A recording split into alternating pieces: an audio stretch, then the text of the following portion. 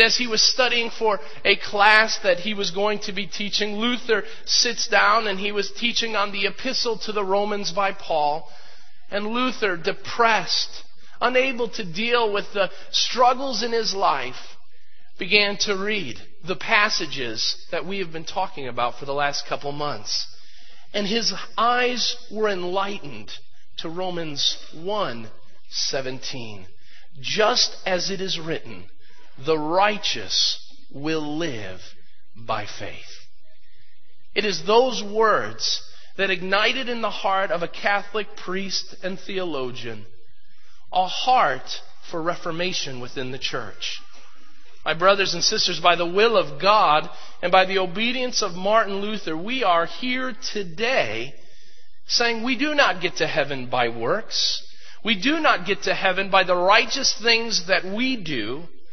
But just as Romans 1:17 says that a righteousness in the gospel has been revealed, and it is a righteousness from God. And our job and our only obedience is to live by faith. I want to center our thoughts this morning on that idea. The righteous shall live by faith. Paul talks about this righteousness that is revealed in Romans chapter 1, verse 17. Remember, he's just gotten done talking about that he's not ashamed of the gospel of Christ, for it is the power of God for salvation of everyone who believes. But in this verse 17, he says that in the gospel, a righteousness has been revealed. Before I get to what that righteousness being revealed is, we need to understand that it's revealed in the gospel. The Bible tells us first and foremost that before we can ever get to the righteousness of God, we need to understand our own position in life. That's one of the first things when we come to the communion table we should always remember. We should remember where we were before we came to the saving knowledge of Jesus Christ. In fact, in verses 18 of chapter 1 all the way to chapter 3, verse 24, Paul will begin to tell us how bad we as sinners are. In fact, that's where we're going to be getting to next week. Because we go, after all these weeks talking about the good, the gospel, the calling of God, the love that God has shown us, he says next week that God is revealing His wrath. Now, why would God reveal His wrath? Turn in your Bibles to Romans chapter 3 for a moment. Why would God reveal His wrath to us in such a way? What have we done that God would do that to us?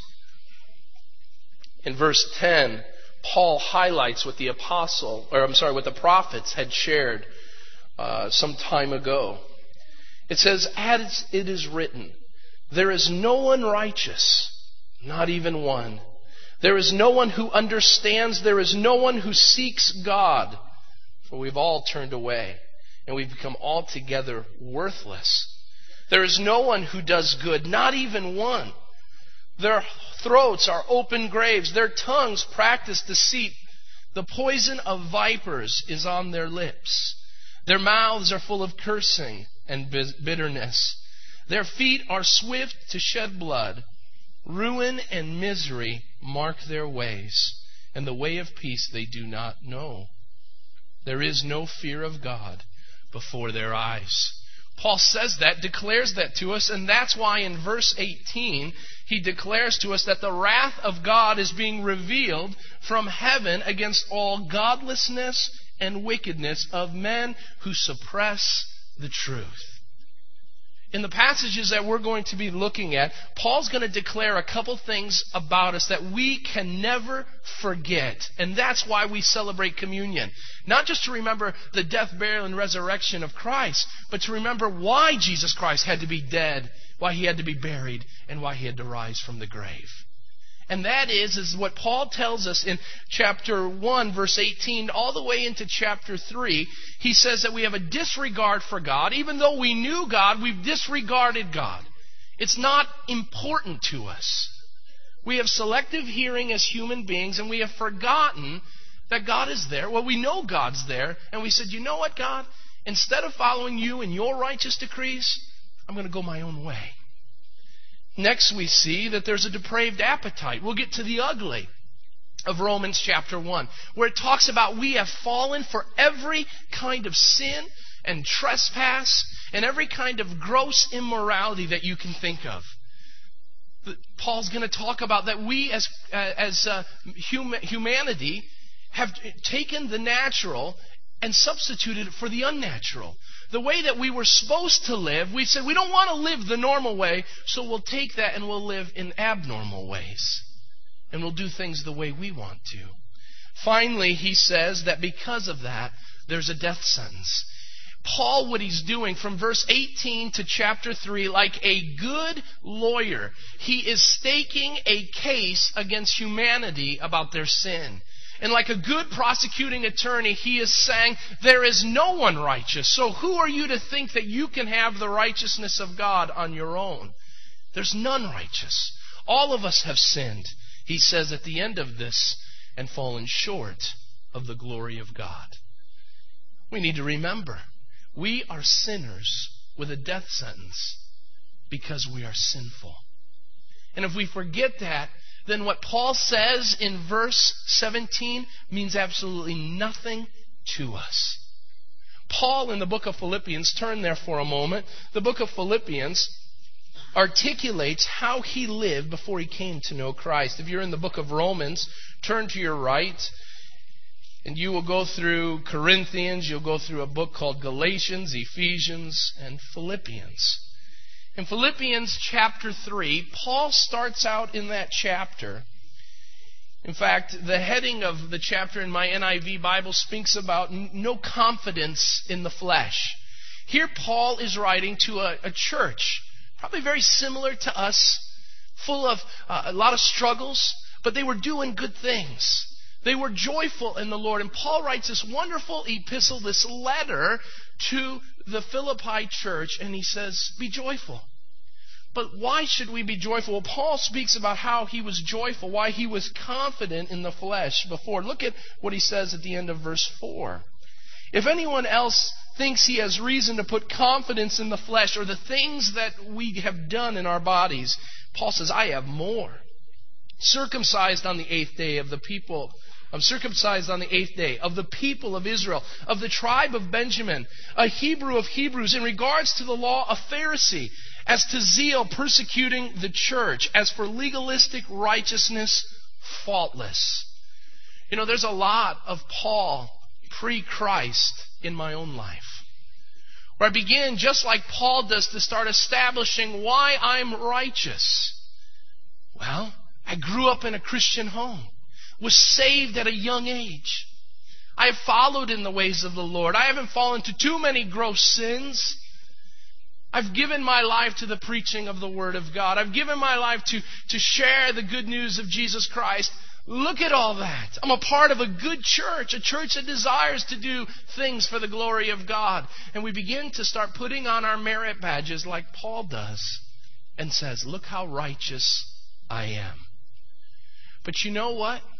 If we stay there, then when the Bible says that in the gospel a righteousness has been revealed that's from God, do you know what we'll do if we think like Paul did? Well, who needs it? Who needs this righteousness? That is why it's so important for us never to forget that we were blind, dead, and held captive by the evil one before we came to know Christ. And if we forget that, then that righteousness that God reveals in the gospel that was promised before through the prophets, we would say, already got it, don't need it, maybe go over to my neighbor, he looks like he may need some righteousness. But look at what Paul says when the righteousness of God was revealed in his life in Philippians chapter 3. He says, but whatever was to my profit, I now consider loss for the sake of Christ. What is more, I consider all those things that he said, everything a loss compared to the surpassing greatness of knowing Christ, Jesus my Lord, for whose sake I have lost all things. You know what Paul says when we get a proper reality of what is going on in our lives?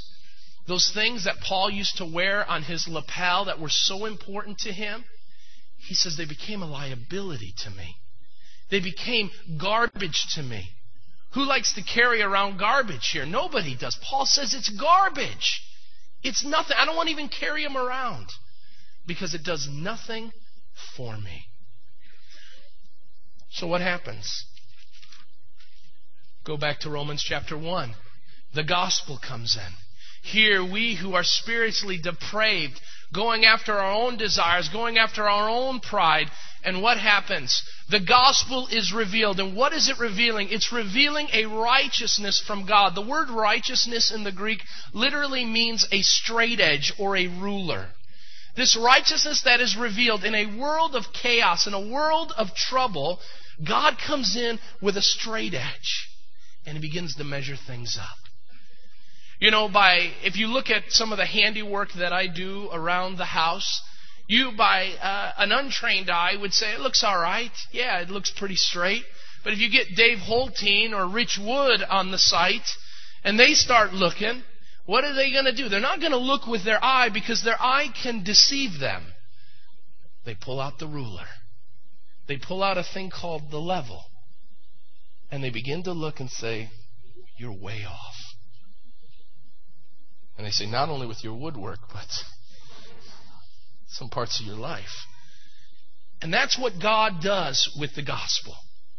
He brings in the straight edge, and what He does is we think we're all right because we're looking at ourselves through our own eyes, which deceive us.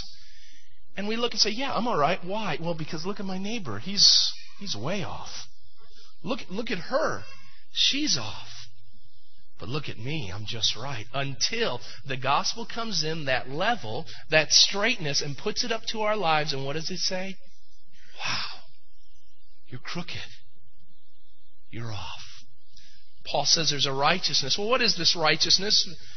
Quickly, this word righteousness is the word dikaisuni. Dikaisuni in the Greek, literally meaning straightness. And it involves three things, commentators believe. First of all, this righteousness that was revealed is the attributes of God. If you're taking notes, I know I don't got any nice, lovely spaces. Here's some alliteration for you. The attributes of God. What this means is God is righteous. The reason why we worship God this morning is because He is a righteous God. He is a straight God. There's no imperfections in Him. James chapter 1 verse 17 says that He has all this wonderful things coming down to us, who is the Father of lights, where there's no shifting of shadows. He is rock solid. He is righteous. And that is based on His holiness, and that's based on His justice and His love. All of His ways, all of His attributes are perfect. That's why we worship Him, because we are not perfect, yet He is. So there's the attributes. Secondly, it is seen as an activity. As an activity. This idea here is that not only is God righteous, but He is also the giver of righteousness. Now understand this, there is nowhere we can go. It's not Walmart, it's not Target, it's not the Jewel down the street or the Aldi if you want it half price. You cannot go anywhere and get righteousness. Because the Bible says there is none that are righteous. So where do we go for this righteousness?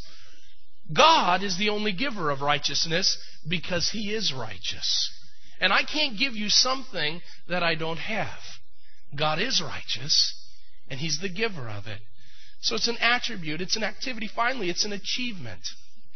The righteousness that is being revealed from God speaks of His attributes, it speaks of His activity of being the giver, but it also speaks about what He has done. What He's done.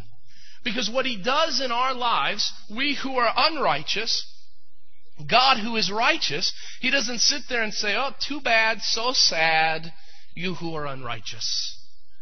He says, I can achieve righteousness for you. I can give you my righteousness, not some righteousness, not to make you a little better, but I'll give you my Son's righteousness. Turn back in your Bibles to the book of Philippians. Real quick. Philippians chapter 3. And I want you to see how Paul answers this issue of righteousness on his own.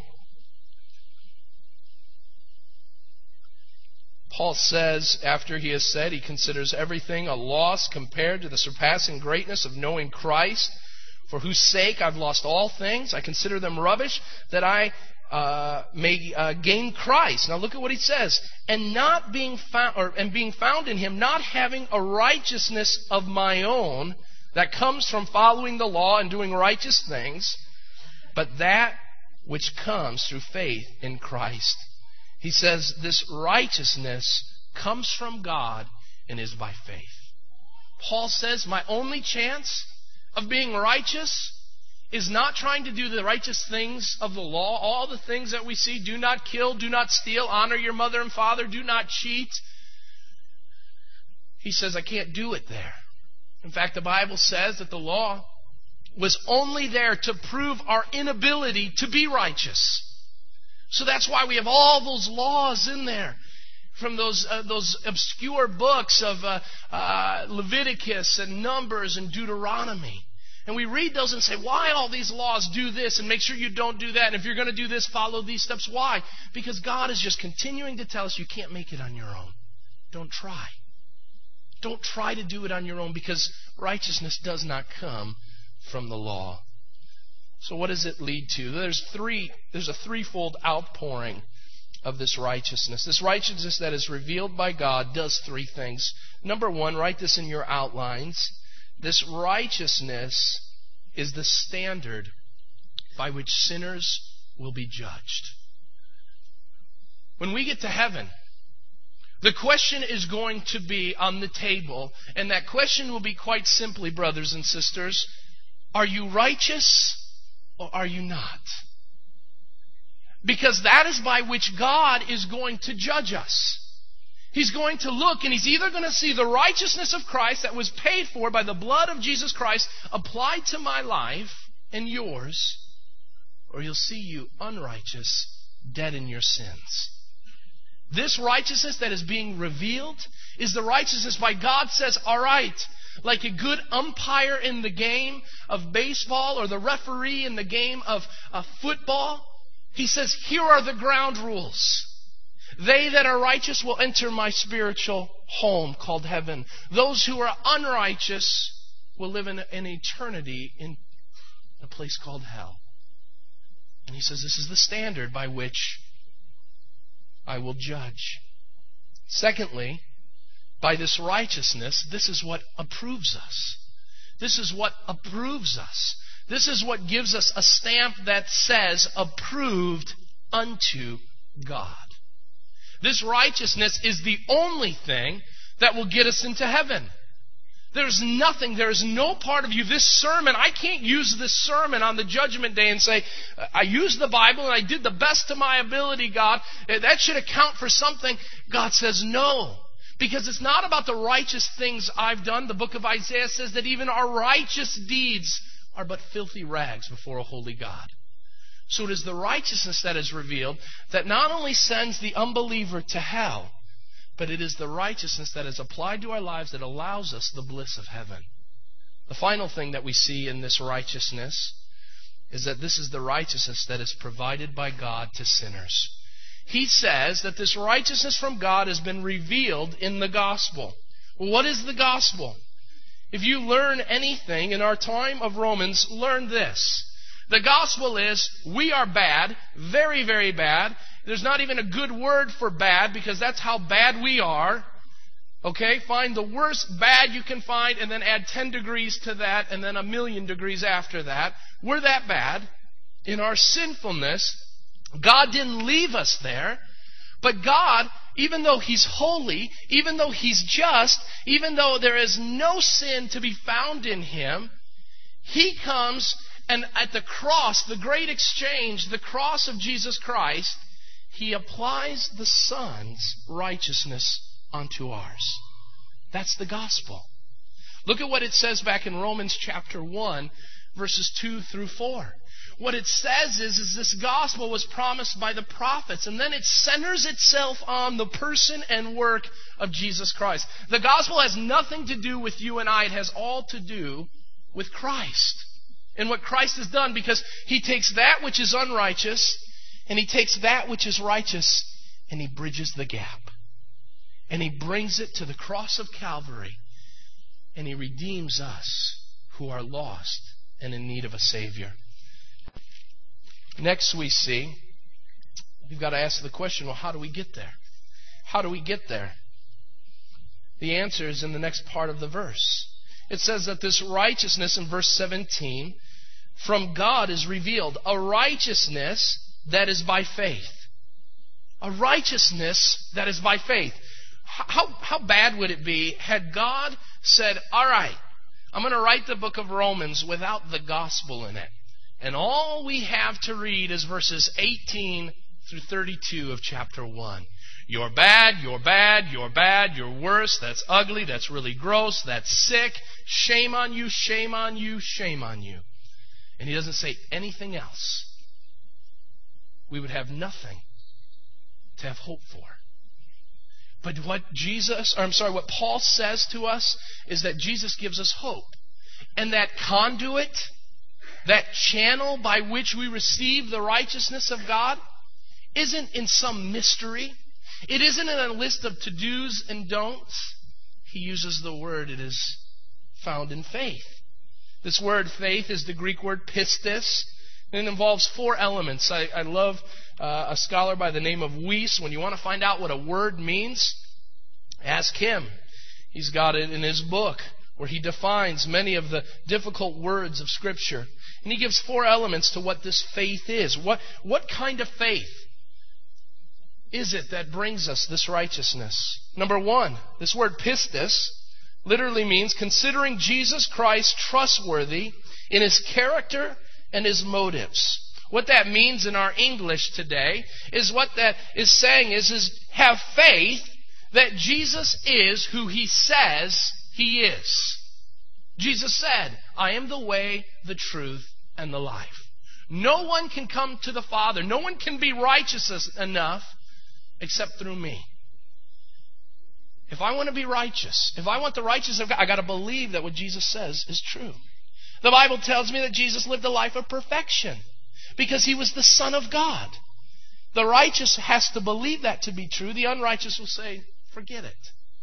I have to believe that Jesus Christ was going to accomplish what He said He was going to accomplish. That's the second element of faith. We see that it's placing confidence in Jesus' ability to do what He says He will do. Jesus says, you're sinful. Jesus says, I can fix it. Jesus says, I'm going to fix it by going to the cross and laying down my life for the sheep. I have to believe that. Pistis, faith, means I'm going to believe that to be true. That without the cross of Calvary, that I believe and I place my confidence that Jesus is correct. That without that cross, I will die in my sin. Next, this word means entrusting one's soul for the salvation into the hands of Jesus. We don't just believe that Jesus is the Son of God. We don't just believe that He could accomplish what He said He did. But we apply it to our lives by saying, that's the ticket. That's it. The cross of Calvary is the only way that I can receive the grace that I need that comes from heaven. So I place my confidence in it. There's nothing else I can do. Not the righteous deeds that I've tried to perform. Nothing will get me there except through the blood of Jesus Christ. Finally, it is the act of committing oneself to the care and the command of the Lord. Why is that so important? Because that's the natural outpouring of this faith. We sit there and say, yes, I entrust my salvation to you, but if I entrust my salvation to you at that moment where we are justified, where we are reckoned as righteous in a theological sense, that I have to trust that it's not just a one-time event, but it will continue to go until I meet Almighty God. Paul was confident. He says, being confident of this, He who began, justified me, began a good work in me, made me righteous, is faithful to see that righteousness all the way to the day of completion. So our faith isn't just in the moment. I've taught you this before. It's not just in that moment where we pray that prayer, but the faith is that God is going to continue to see me righteous from that moment of dedication all the way to the day that I stand before Almighty God. What is that? How does that come about this morning? William Barclay, a great scholar of the Scriptures, gives 3 ways that faith comes about. First of all, it's receptivity to the Word of God. What William Barclay says is the only way we can receive by faith the righteousness that comes from God is that we're receptive to the Word of God. And what happens is one day, I don't know how, I don't know when, but one day you were sitting and you were dead in your trespasses and sin, and someone read a scripture, or there was a song on the radio that spoke of Christ, or someone shared a testimony, and all of a sudden the light came on. I am a sinner in need of grace. I remember that. I was a young boy in Sunday school class, and this girl was talking about a relationship with Jesus. And I remember a light going on saying, well, I want that. I don't want to go to hell. I don't want to try to live on my own. And so I went and started talking with my dad. I don't know why that came about on that given Sunday in that Sunday school class. I have no idea why. The Bible says in John chapter 3, we don't know how the Spirit moves, but it does.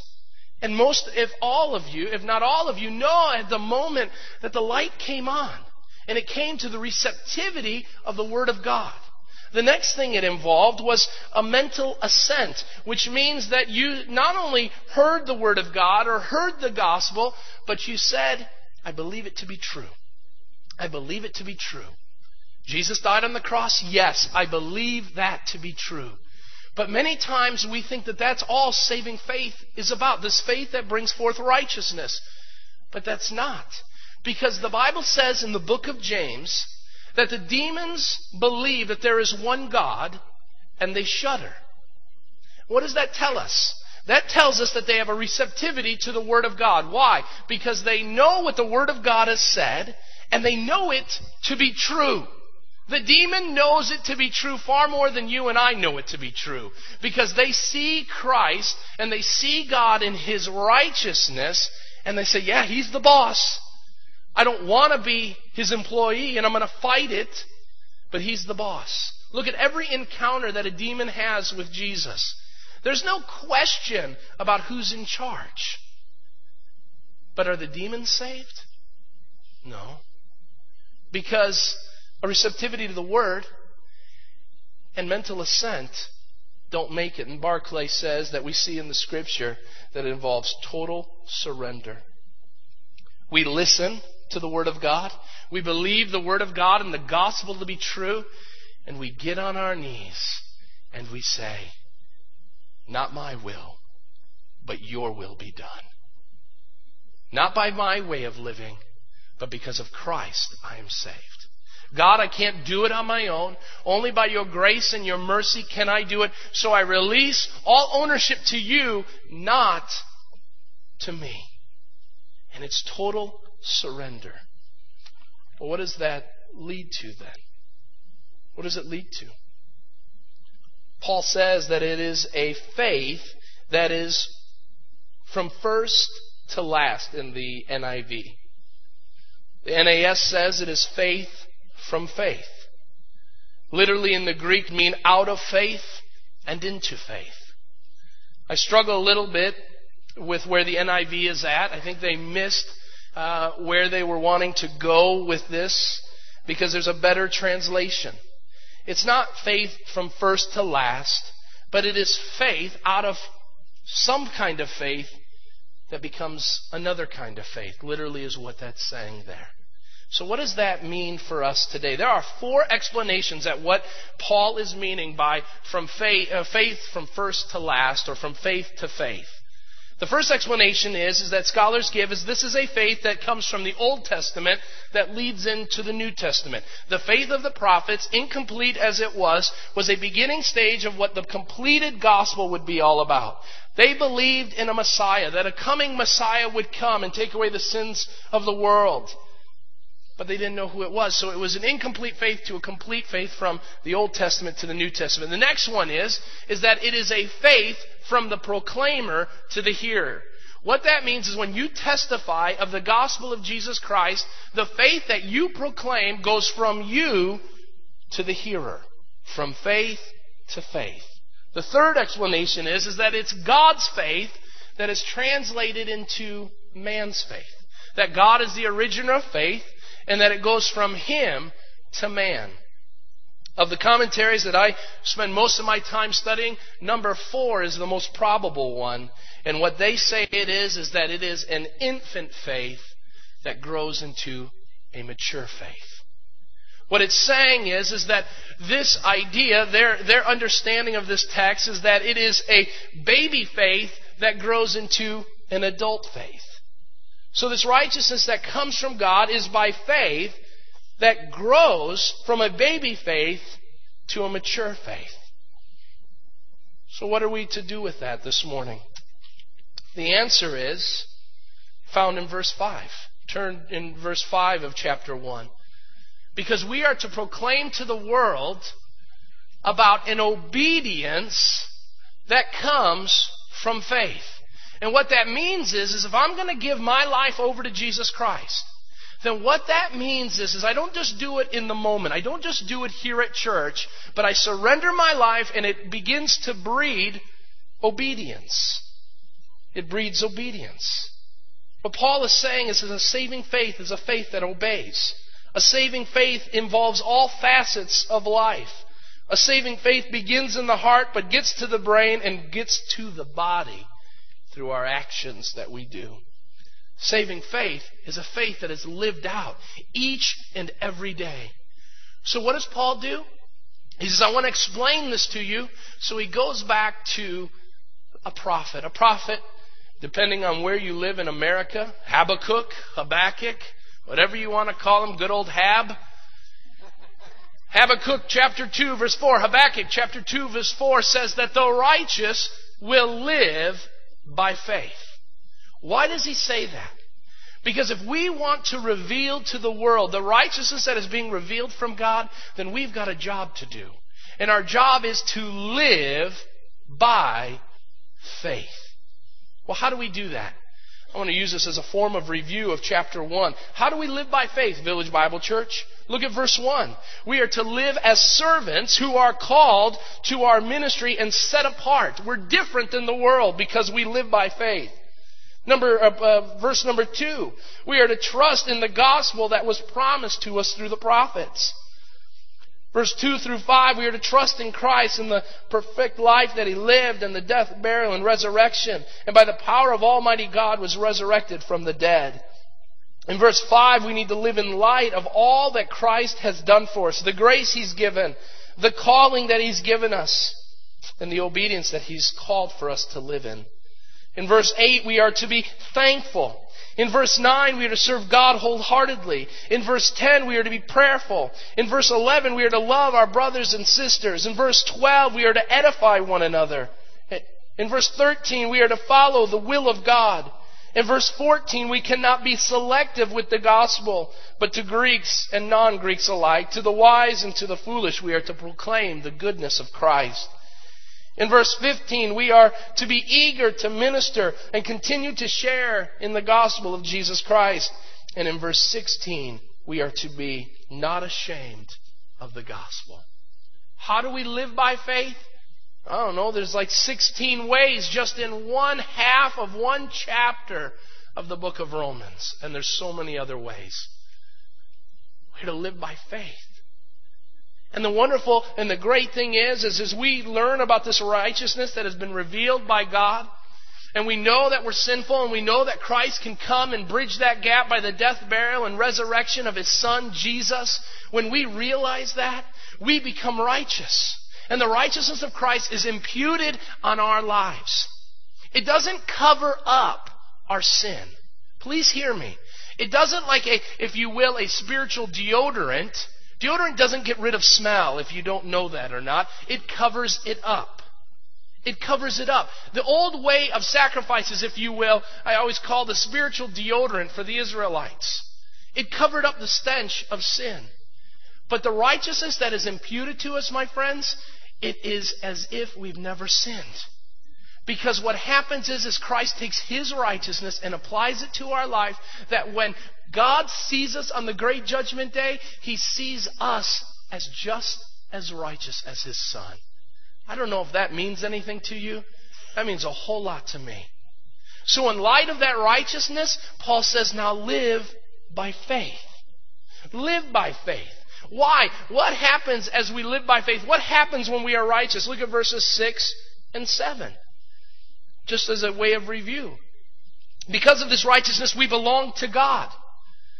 Because of this righteousness, it says that we belong to Jesus Christ. That should assure many of us who struggle with the assurance of faith. Not because of the righteousness that we've done. Now listen, it's not because of what we've done before we came to Christ that we are saved, but listen as well. It is not because of the righteous things that you do after you're saved that keep you saved. The same grace that met you based on nothing of your own merit is the same grace that will keep you saved, not on the merits that you've done as well. It's that same grace. Why? Because we belong to God. And Jesus says anyone who is in the hand of God, who belongs to God, no one can pluck them out of my hand. The second thing we see is we're beloved by God. You need to understand this morning, if you are not loved by anybody else, you are loved by Almighty God. He loves you. While we were still sinners, He sent His Son, Jesus, to die on our behalf because He loved us. And if you have no one else in this world that loves you, know and understand that God loves you. And that God loves you with a love that no man, no woman, no child would ever give you. It's the love of Almighty God. We learned this a couple weeks ago. We become saints. We aren't just halfway righteous. We are completely righteous. We are set apart. We are the set apart people of God. We are His children. And we are a part of His family. He sets us apart and doesn't say, I just kind of cover up your righteousness a little bit, and then you're on your own. Good luck. He says, no, you're righteous. And those who are righteous are with me. And finally, we are showered with blessings. We talked about this a couple of weeks ago. We're showered with blessings. So how does this work within the communion table this morning? I hope that you realize what I realized this last week. That if we forget about how bad we are, if we forget about how sinful we are before we came to know Christ, that we will miss out on the righteousness. And this commemoration means absolutely nothing to us. Because we did it on our own. But if we know that we are sinful and in need of a Savior, and we've trusted Christ, why? Not just for our fire insurance, but that we can have the righteousness of Christ, then we commemorate this with a great joy in our heart. Because without this, we are nothing except those that are lost in our sin and on the way to hell. So why do we remember this? We don't do this just to remember a historical date at a place called Calvary. We remember this because this is the gospel. This communion is the gospel. It commemorates that we were lost in our sins, dead in our trespasses, but God, because of His amazing love, shed His blood on our behalf that we might be the righteousness of God. So why does Paul then say that we are to do this? Well, he gives us the pattern by which we're to do it. We're to first examine ourselves. Why examine ourselves? Are we living by faith? Not examine ourselves whether to see we're righteous or not. That's based on Christ. But are we living by faith? Are we living by faith in the way we treat one another? Are we living by faith in the way we treat our God? Are we living by faith in the way that we treat what the Son of God has done for us? So he says, examine ourselves, which I'll give you a moment to do here in a second. But then we are to continue to do it. Why? Because we who are the righteousness of God are not to be ashamed. And what we do, please remember this, every time you take this cup and you eat this bread, what you're doing is proclaiming. What does it mean to proclaim? It means you are not ashamed. What are you not ashamed of? That Jesus Christ is the Lord. And you're not ashamed to say, I was a loser in the sight of God. I was a sinner in the sight of God, but based on His grace and mercy, by the blood of Jesus Christ, that which this commemorates, I was saved.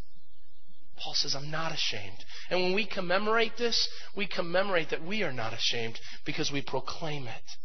The final thing that we see within this communion is that we proclaim it until He comes. This righteousness hasn't been fully revealed to us yet. It's revealed in the gospel, but the gospel says that one day in white robes, in the holiness of all that He is, Jesus Christ will come and He will take His people to be with Him. And at that point of judging, we will be given new bodies and we will be glorified where we will be like Him. And then and only then we will see the righteousness of Almighty God. So what does this communion do? It tells us, it reminds us we're not home yet. It reminds us we haven't seen our righteousness completely fulfilled yet. That one day that righteousness will clothe us in a way that we have never seen in our lives.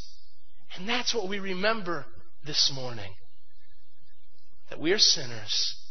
That Christ was able to come to save us and to bring us the righteousness that is revealed in the gospel. I'm going to ask the servers to come this morning. I'm going to ask the ladies that we're going to be playing to come forward as well. And I want you just to take a couple moments before we even start serving, before we go even a step further, and I want us to spend some time just meditating on what the Lord has revealed to us today, His righteousness. And I want you to say, Lord, if you've never come to a relationship with Christ, that today you would say, Lord, I know I'm a sinner and I'm in need of grace. Save me. Allow that righteousness to be applied to my life so that I can now live by faith. But if you're saved already, you would pray that you would live by faith. That you would live by faith and you would begin to examine your hearts, all aspects of your life. Not just in your profession, but in the life that you practice. Are you living by faith? Because the Bible says, if we have the righteousness of Christ, then just as Martin Luther learned, the righteous live by faith. Let's spend a moment in silence and just go before our God, giving Him the glory for His righteousness and the payment of sin.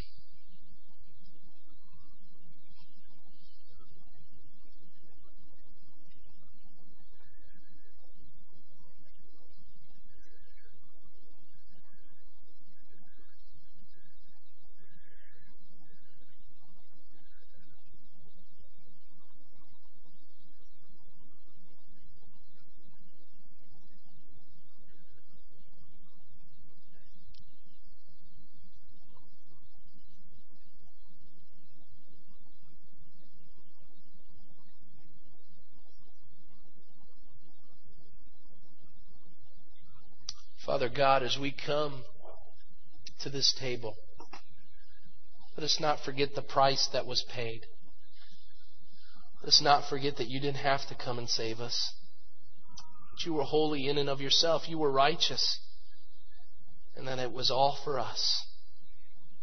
That you came and you died. You shed your blood that we might have the righteousness from you. So, Lord, I pray that as we take this, we would not take this in an unworthy way.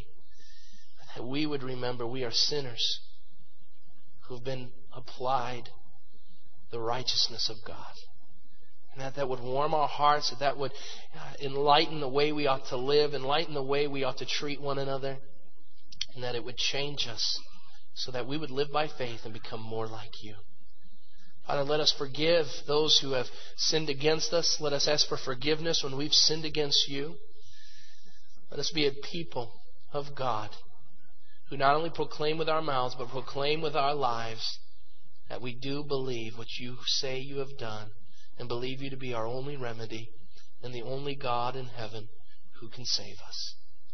To you be the glory as we partake together in Jesus' name. It's the men to come forward.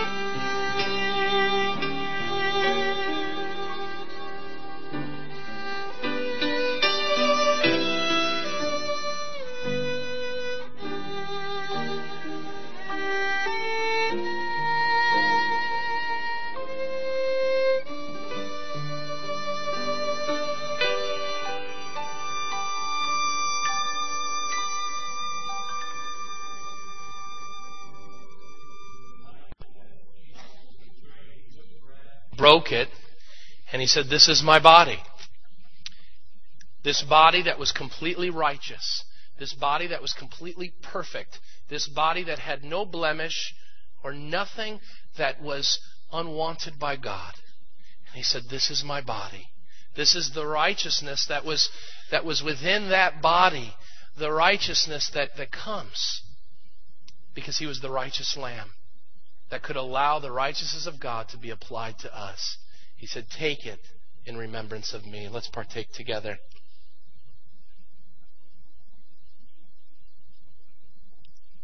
The Bible says that without the shedding of blood, there is no remission of sin. Jesus Christ could have lived 1,000 lives as the perfect man, the perfect Adam. And had He not shed the blood on the cross of Calvary, we would still be dead in our trespasses and sin. And on the night that He was betrayed, He took the cup as well. And He said, "This is the cup symbolizes the blood that was shed."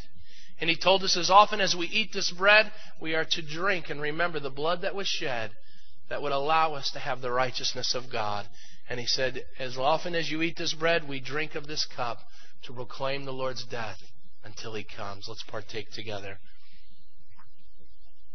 Let's pray. Father God, we thank You this morning. We thank You that You came and died. We thank You that You have given us the righteousness that comes from God. Because without it, Father, we're dead. And we're on our way to hell. But because of Your grace and Your mercy, Lord, we are heirs with Christ. We are part of Your family. And we no longer have to worry about the sin that will condemn us, because there is now no condemnation for those who are in Christ Jesus. And we thank You for that. And Lord, we want to remember, we never want to stop forgetting until we see You on that great and glorious day when You come. We never want to forget what You have done. So bring that to our minds, bring that into remembrance, and that remembrance would change the way we live until that day comes where we stand before You face to face. We love You, and we proclaim Your name without a shame, being ashamed of that gospel. And let us go from this place proclaiming Your death and burial and resurrection until You come. In Jesus' name, all God's people said, Amen. Here's Chuck at.